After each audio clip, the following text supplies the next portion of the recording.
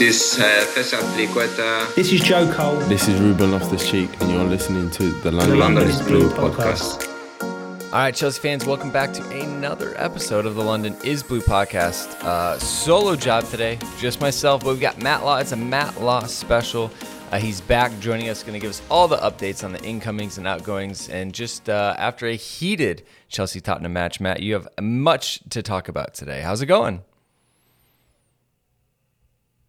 Yeah, good, thanks. Good. We're getting used to this, just the two of us, aren't we? A little bit, yeah. Very good. But yeah, it's been a busy week, what with transfer window and everything that went on Sunday. It's been it feels like the season has really started this last sort of week or so. That's right. Yeah, matches are playing, deals continuing to be had, meals continuing to be had, and here we are. So jumping right into it, out of left field, immediately after the full-time whistle between Chelsea and Anthony Taylor, as Dan sarcastically wrote, word started leaking that Chelsea made a bid for Anthony Gordon from Everton, which was immediately rejected by the Toffees, apparently around £40 million. What? My reading of this is slightly different. And I know people get told different things, so I wouldn't want to say I'm right and everyone else is wrong or anything like that. The rumour sort of was swirling round at Stamford Bridge on Sunday about Anthony Gordon, interest in Anthony Gordon. And it was a little bit awkward because obviously the match was going on. We all had other things to do as well. But I was told on the Sunday that the whole 40 million thing was very informal, that that was talks at that stage. They'd obviously, I think probably talks had started at the back end of last week, which obviously had been kept quite secret to start with. And they were talking around the 40 million figure, which Everton made it clear they wouldn't sell at.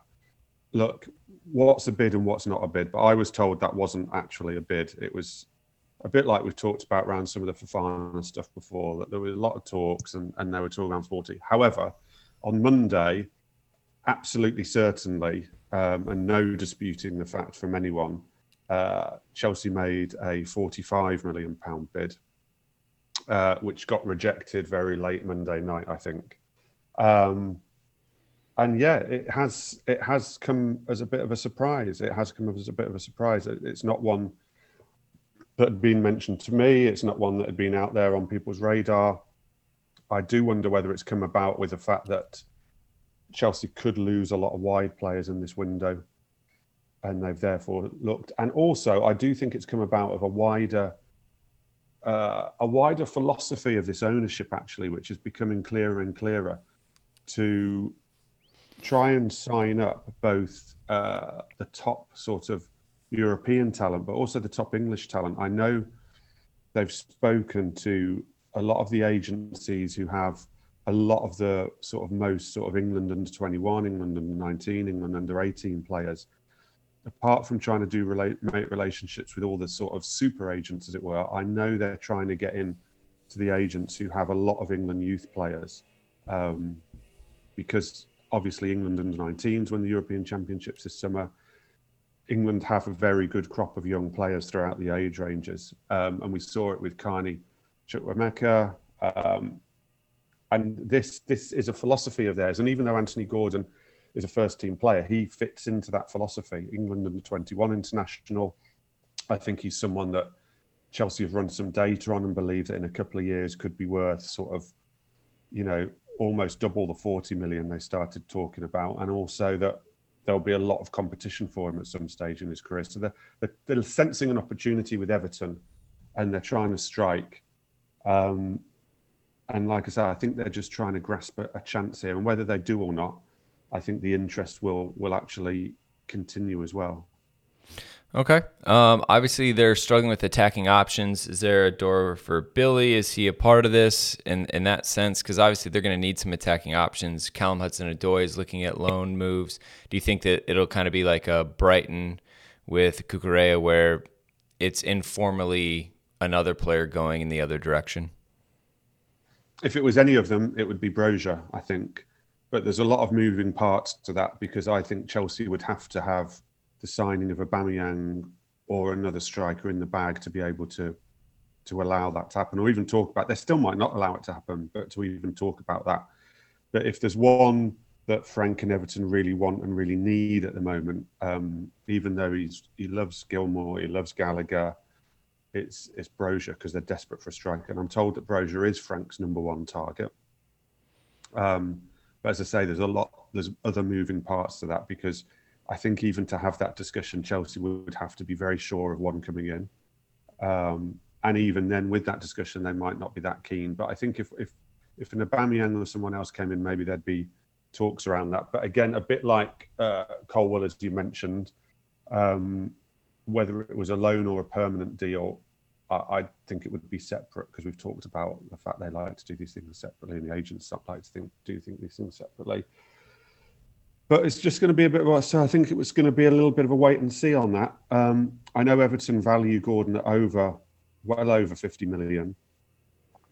I can see Chelsea making another bid, but I don't see them going well over 50 million. I mean, bear in mind they only paid 50 million for Raheem Sterling, and I know they paid more than that for Cucurella.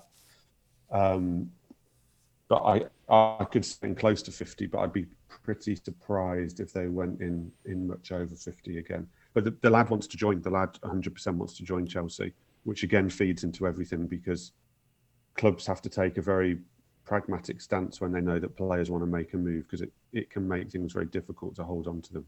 Yeah, it'll be interesting with squad composition, how things shake out. Like you said, a lot of wide attacking players. There's a couple more that have been linked with that we'll touch on. But does this, there's other attacking options out there. Zaha is heading into the last year of his deal, and I know he's almost shopping himself, kind of putting his own valuation out there on Twitter. But as far as this, is this just Chelsea looking to bolster their attacking options as they head to the close of the transfer window? I think it's like I said, I think it's a couple of things. I think it is this philosophy on getting in quick on the best English and European talent, which we're seeing across the board with Chelsea. And I do think they're looking at squad composition.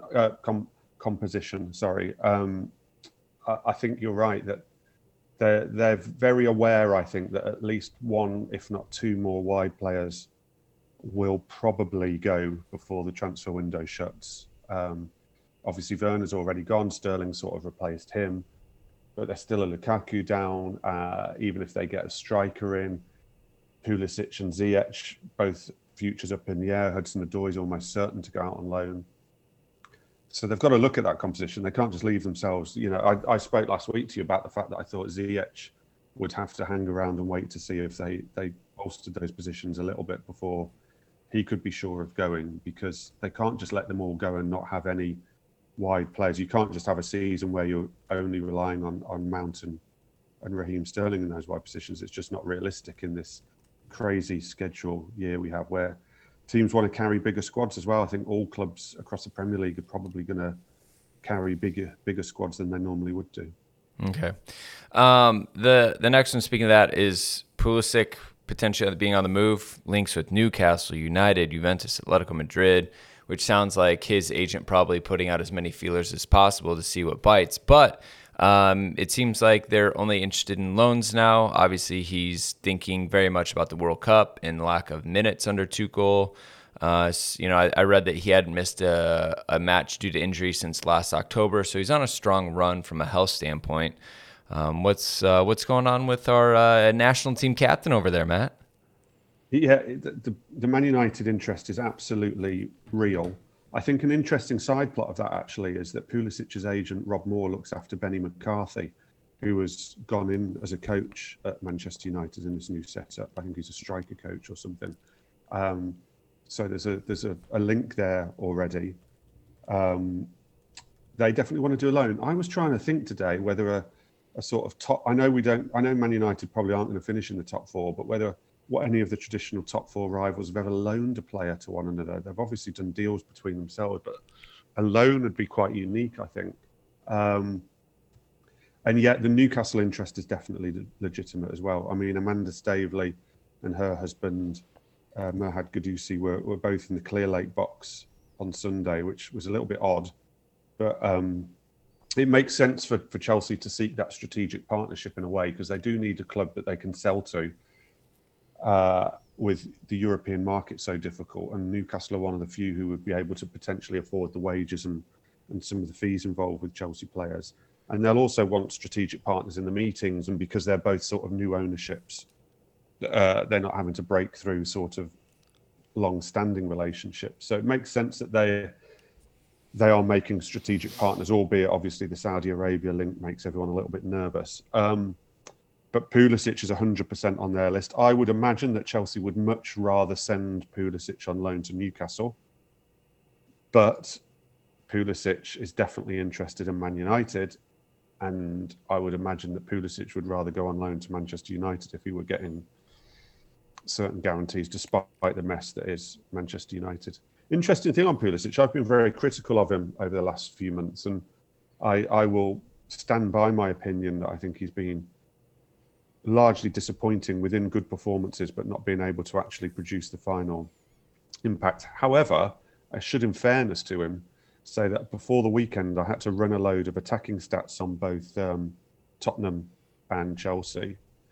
And over the last, you like these calendar years, I know, but over the last calendar year, Pulisic is goals stroke assists per 90 is the best of any Chelsea player.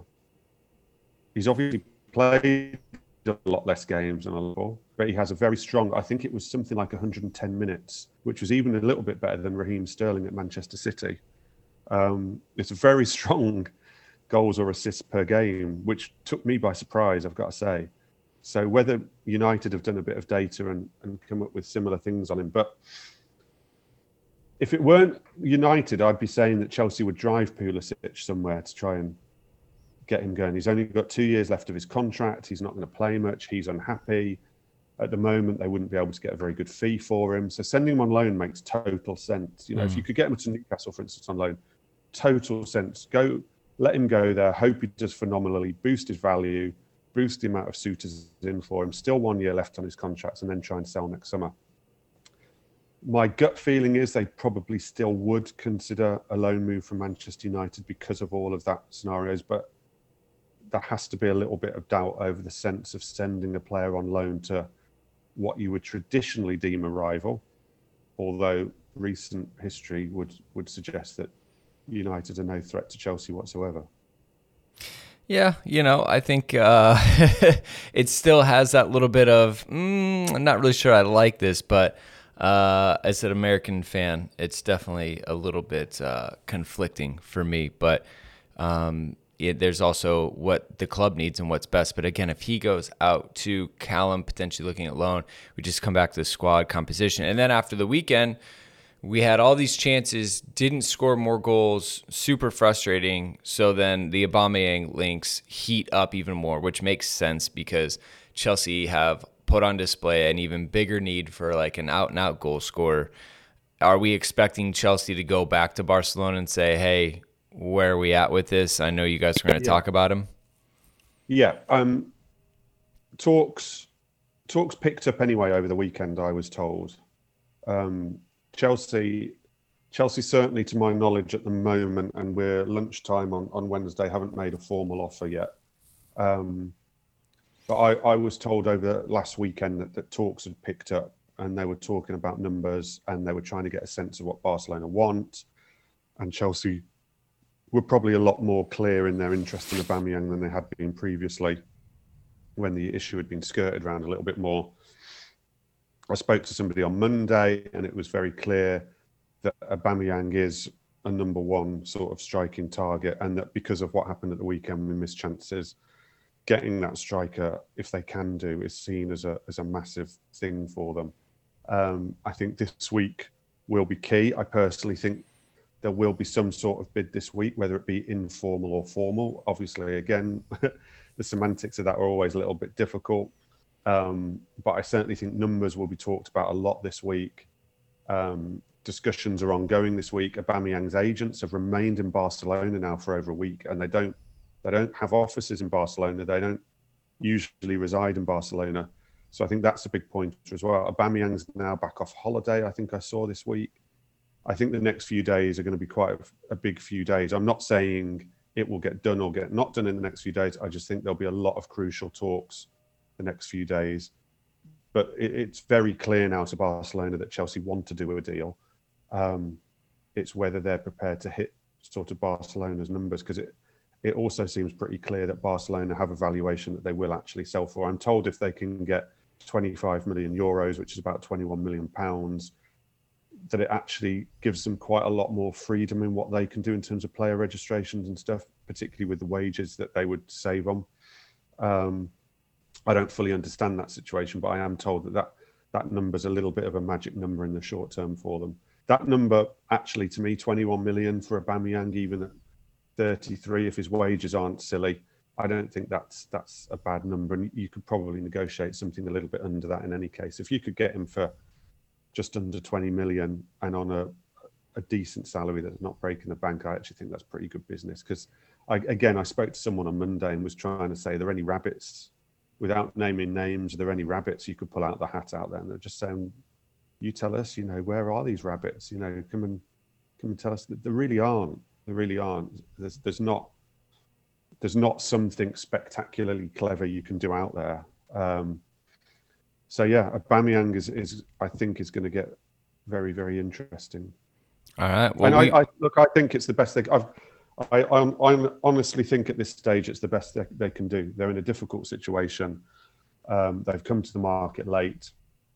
Everybody's struggling to get strikers. And if they are, we know they're backing Tuchel. It's very clear from the way they've operated. If you're backing Tuchel and you think that Tuchel's going to be around for a long time, doing Aubameyang as a sort of stopgap makes perfect sense to me. Yeah, like a 2-year deal if you can get him on, limit that, move him after a year, 18 months if you have to. So, all right, well, we're going to take a quick break. When we get back, we're jumping right into Fofana and Leicester's resolve. So thank you to sponsors for financially supporting the show, and be right back. All right, so coming out of the ad break, Matt, we want to talk about Wesley Fofana, obviously in testing Leicester's resolve. I think it's very obvious that Brendan Rodgers about 2 weeks ago said absolutely not. Now it's, okay, well, if the numbers are right, we're maybe thinking about it. His language is definitely softened. You assume they're probably trying to assess the market themselves to see what they could do if he were to go. So, Leicester have been absolutely taken apart by Arsenal. Fofana was not great, but he's also the last player off the pitch clapping fans, it kind of seemed like. We know kind of the social media antics and the posturing and things like that. Where are we at on this one? I think between the two clubs, it slowed down a little bit last week after sort of a very intense period of talking. I think Chelsea went away. I'm told that the sort of formal or informal bids that they've made for Fofana haven't been quite as high as maybe has been publicised. I think they've been more talking around the 50 and 60 million mark than the 60 and 70 million mark so far. So I think there is a bigger gap than maybe has been previously advertised between the two clubs and what they value Fofana at. I do certainly think there will be another bid from Chelsea. And there will certainly be more talks. The line of communication is still very much open. I'm not trying to say it's not. I just think it's slowed down a little bit. It's a difficult one. I mean, Leicester are going to want a lot of money. I'm told that Brendan Rodgers might only get as little as half the transfer fee to spend himself with the Fofana fee because of their financial situation and because of a few things going on at Leicester. So therefore, that makes a little bit of sense why he's so adamant it needs to be 80 or more, because that probably gives him, a bit over 40 or something. Which realistically, if he's going to get a good standard centre-back this late on, they're going to have to spend at least that. The will of the player is clear, a bit like Anthony Gordon. It's totally clear that Fofana is desperate for this move to happen, if it can happen, really wants it to. Personal terms won't be an issue. He would come in again, a bit like Cucurella and a bit like the club are going to try and do with Mount and Reece. He would come in on a 6+1 deal. They want to put them on these young lads on these really long deals, invest in them heavily for the future. So yeah, I still think there's a good chance it could get done. I wouldn't say it's a certainty because of the levels, but I haven't been discouraged. I just think it's naturally slowed down a little bit. And it can't go too late, though. It can't go too late because Leicester have to replace him. So this probably isn't one that can go right into the depths of the last week of the window, I wouldn't have thought. I'd have thought by this time, I mean, we've got a fortnight of the transfer window to run now, and I'd imagine by this time next week, things need to really start moving. Otherwise, it's going to get very difficult at that stage, because surely at some stage, even though they need the money, Leicester would have to turn around and say, we can't take this chance now. So I'd imagine this next week is pretty key in that Fofana chase. All right. Well, we'll stay tuned. Obviously, serious interest on 2/3 of the parties. So we'll have to, money talks for the third on Leicester's side. Conte picked up a knock. I think he reported he's going to be out for around a month or so, we're thinking. So, Frankie de Jong, eh? Are we thinking this is back on track? He featured as a sub in Barcelona's match, 31st minute. They lost, by the way. I kind of reveled in that. So, yeah, I guess with, Conte's injury, looking at backups, Conor Gallagher obviously came on, got some minutes in there too, looked sharp again. Ruben played in the middle. So you kind of have a little bit extra depth, but, we have been linked to de Jong. And does this maybe push that interest a little bit higher now? No, because the interest was high anyway, and they're completely reliant on de Jong himself. So there's not a lot they can do, to be quite honest with you. I think the deal is there to be done with Barcelona. I don't think that's particularly an issue.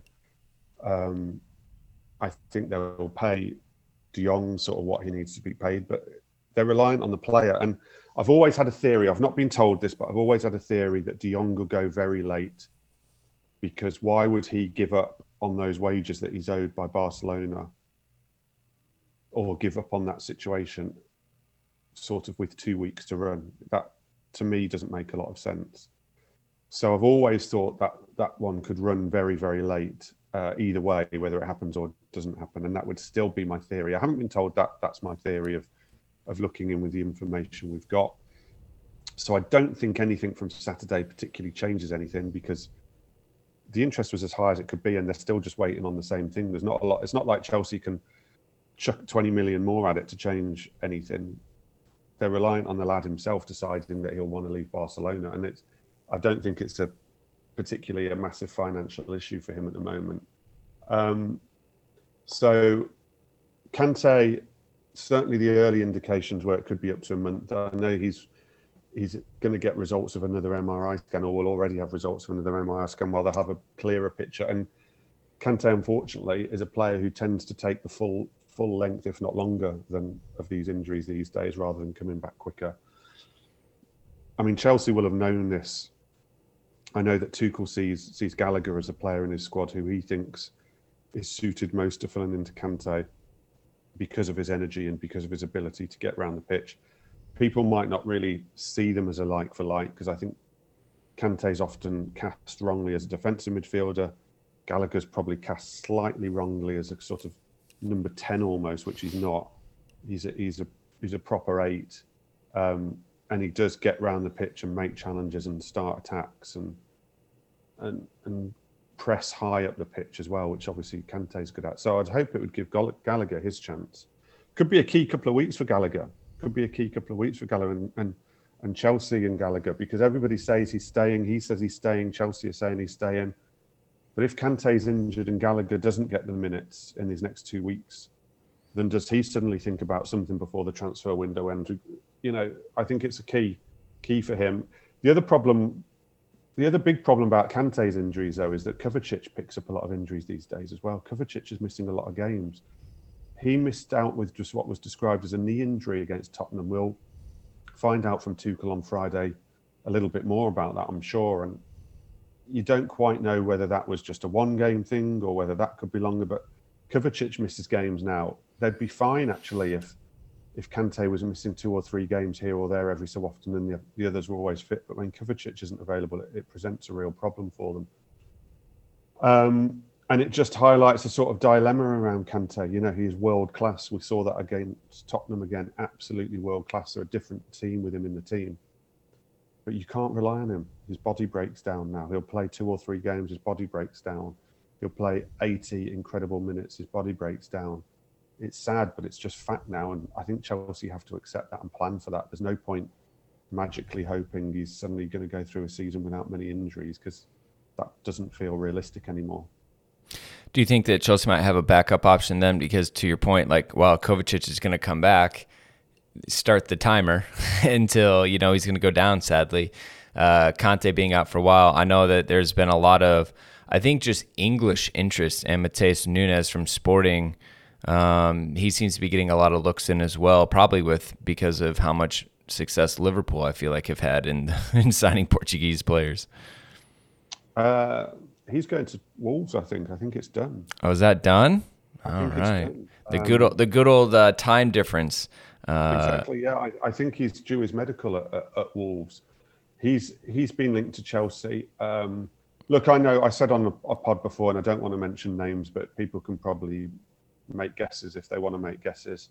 That Chelsea have made inquiries about players who would fill that depth around Kante and maybe be seen as some sort of long-term successor to Kante. They've definitely made inquiries this summer, and those players so far just haven't been available to even sort of properly have talks about and make speculative bids on.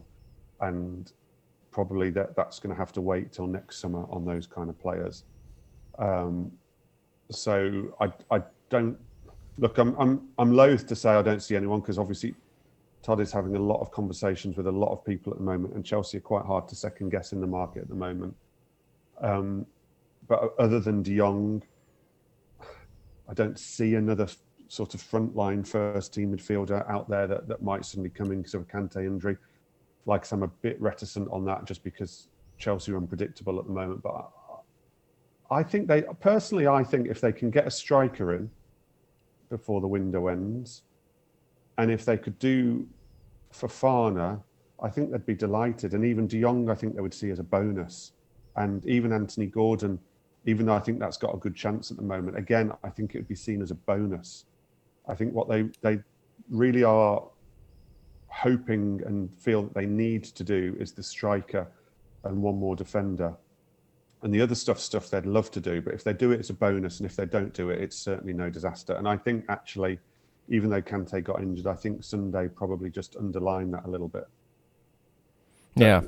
There's been a lot of premature talk of, I don't want to say Chelsea's demise, but there's been a lot of premature talk of Chelsea having, finishing 6th and 7th this season. I still think it could be a tricky season for Chelsea, but I also still think they'll finish in the top 4, and I've always said that.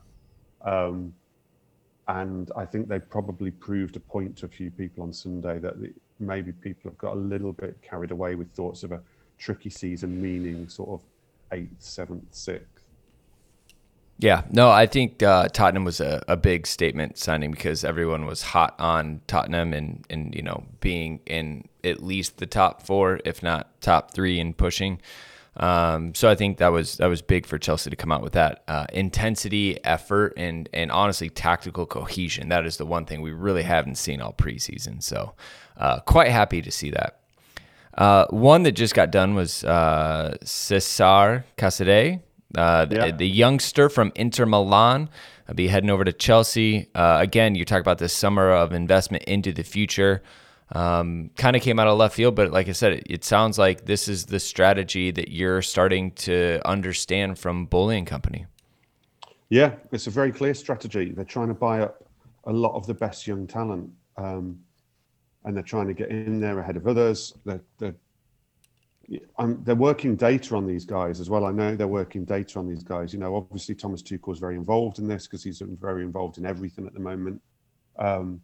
I also think they're doing a lot of data on these guys. They've seen, I think, from afar over the last few years, Manchester City buy up a lot of sort of young talent.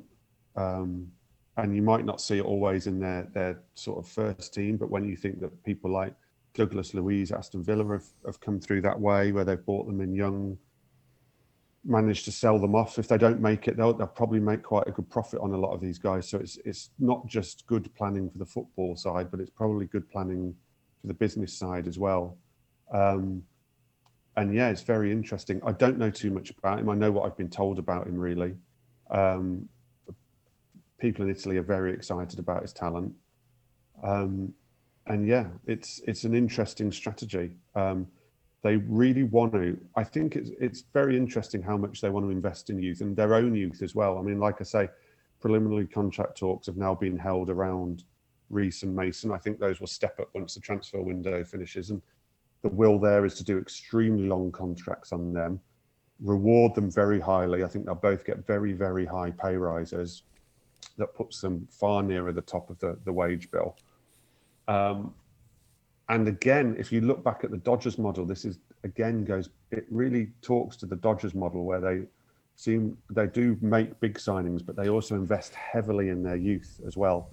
And they've brought that over, and it's going to be very, very interesting. Not all these guys are going to become Chelsea first team players. That's just unrealistic. It's not how youth football works, even when you're buying them in. But they could be extremely profitable. It could be an extremely profitable strategy, as we've seen, like I say, at Manchester City, who do very well out of selling these lads who you don't necessarily hear have played for the first team, but they make them 10 million here, 15 million there, 20 million there. And then one or two will play for the first team. And then all of a sudden their value is huge. So yes, it's interesting. And it's not one I saw coming. I thought this summer they would just have to concentrate on the first team because of the nature of how late they've come in. So that it has taken me by surprise, actually. Do you know where you think he's going to fit in with the rosters? Obviously, the dev squad moving to U21s, maybe right on loan, first team. I don't. I'm sorry. No worries. It's too early. I've got a recording with Chelsea Youth, so I'll see what he's got on the docket. He will have a better handle of that than me, for sure.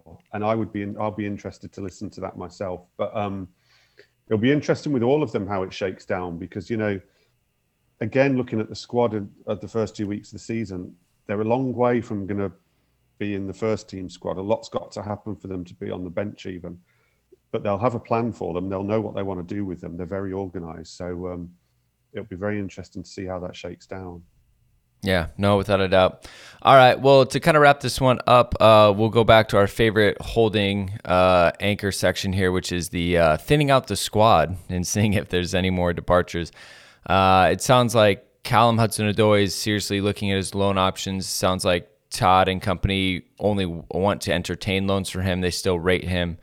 But again, with all these other departures, I know Ziyech is probably a huge factor in that. Pulisic now is becoming a bigger factor in that. Where does Callum's future kind of stand in the balance? Well, Pulisic's future also slightly impacts on where Callum might go, because I think Callum, if Pulisic were to go to Man United, for instance, I think there's a fair chance Callum will end up at Newcastle. I think Newcastle's an interesting option for Callum. Eddie Howe wants him.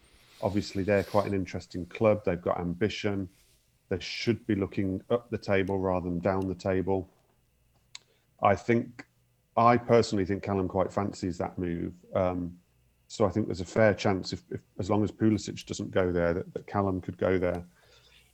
I don't know if Pulisic is slightly a bigger target for Newcastle or not, or whether they're sort of looking at the both of them on an even keel. But yeah, Callum and Newcastle's worth keeping an eye on. I tell you who's worth keeping an eye on outside is Trevor Chalobah. If they sign another defender, I could well see, if they get Fofana in, I could well see Trevor Chalobah heading out on loan. Because he wants to play, he needs to play. We now see that when they play, even when Aspie doesn't play, I think Reece is more likely to play on the right of that back three. And Trevor will have seen that as well.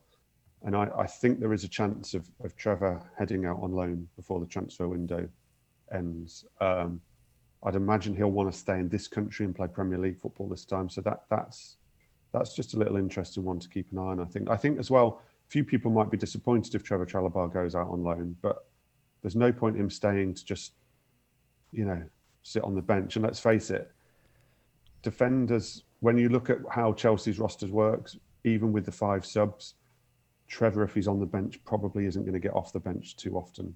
No. Certainly before January. No, I would agree with that. Look, I heard Leicester City might need a right-sided defender. So, Leicester City, Aston Villa have got a defensive problem now. Diego Carlos is out for the season after rupturing his Achilles. Fulham are desperate for defenders. We often see a Chelsea player ending up at Fulham on loan. That's quite a well-travelled path. There'll be a lot of clubs who are looking at defenders and who would, because of the season he had last season, who would probably jump at. If Trevor Chalobah's available on a season-long loan, there will be 4 or 5 clubs who would be very, very interested in taking him. Understood. Barkley to Celtic, possibly? I mean... Yeah, I've seen that rumoured. I haven't heard that myself. That makes a bit of sense to me, that going to Scotland for Ross at where his career is currently at. I don't see him as a player who's probably going to play abroad unless he absolutely has to, and I don't think it'd probably suit him. So in terms of finding what he would deem a top-level club, but who would be interested in where he could flourish, Celtic's probably quite a good fit. I actually think, given the difficulties Ross has had, I think actually that would be quite a good move for him. He needs to get something though. Wow. And you can only see him really sort of seeing out his contract at the moment. So yeah, he's a million miles away from it at Chelsea. Well, one random one off of that too is Josip Juranovic was potentially linked. It'd be, again, right back, 27, Croatian, thin links.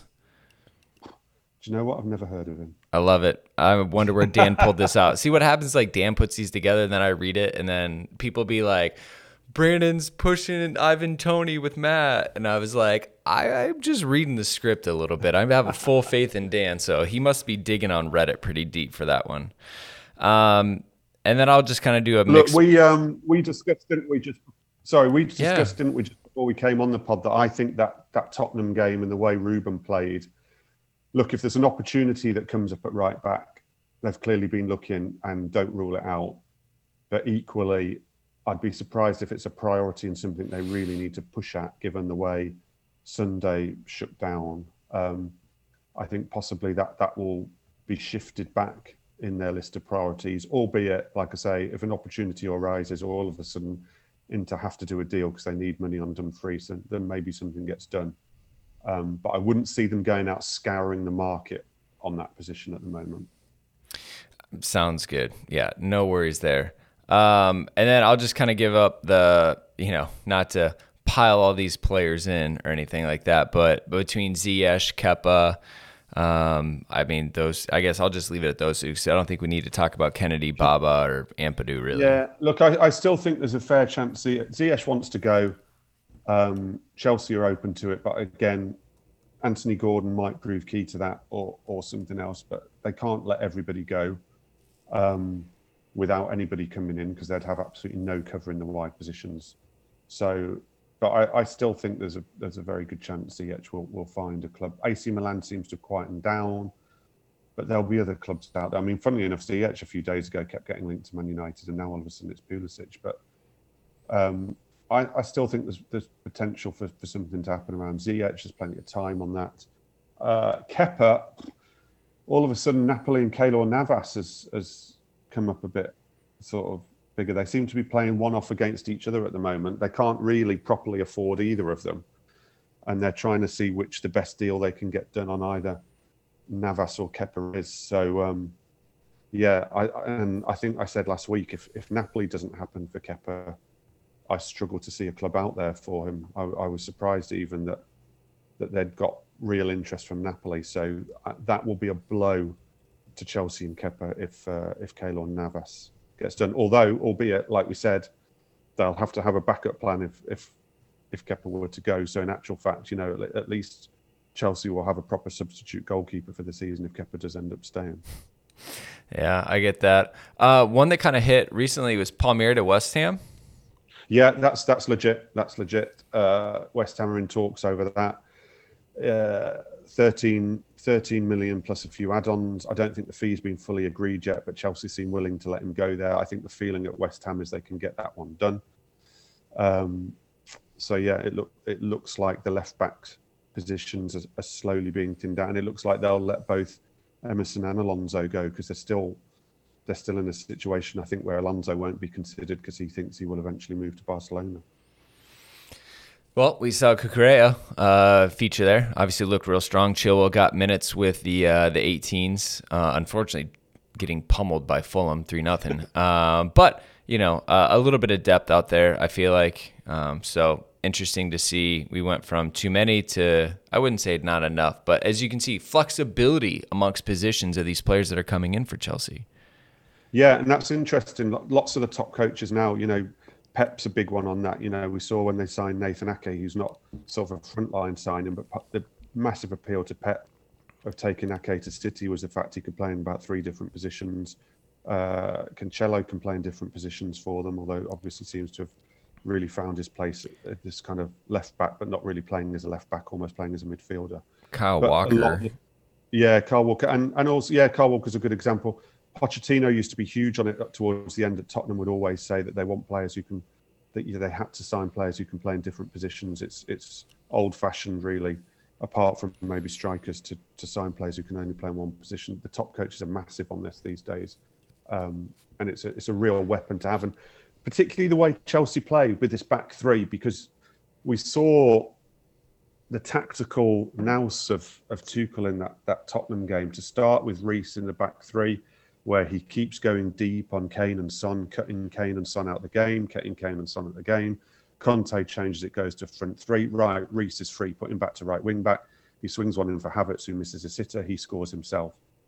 It was the perfect example of why he wants these players who can play in different positions. Now, when Chilwell's fully fit, he can do that on the other side as well, on the left side.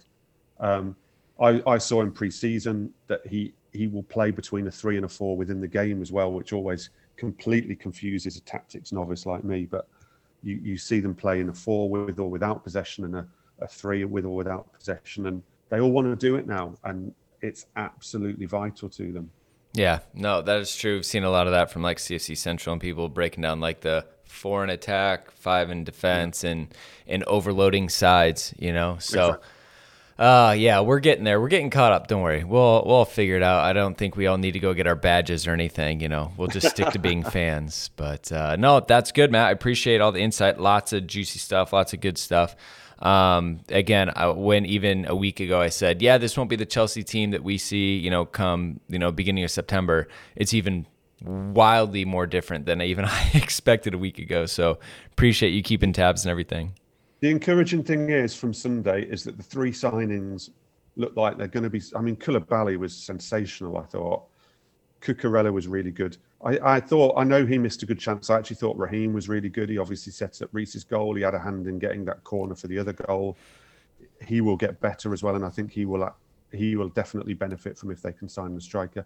The business they've done so far looks like very good business of players who aren't going to need time to settle. Mm-hmm. And the recent business of Chelsea, bar a few like Chilwell and people, they've had to take far too much time to settle, and it's caused them problems. So I think that's massively encouraging. And I think the people that they now will bring in before the window shuts, I still expect 1 or 2 at least before the window shuts, again, will be players who don't need 6 to 12 months to make an impact. So I think we can be quite confident that the signings are going to be good signings, shall we say. Yeah, no, it's a solid track record so far, so quite excited. All right, Matt, we'll let you get back to it. Appreciate it. More updates coming from Matt as always. Follow him on social media. Check out his work on The Telegraph. That's where all the good stuff is, and that's where it all comes out first. So anyways, until next time, Chelsea fans, you know what to do. Blue flag flying high.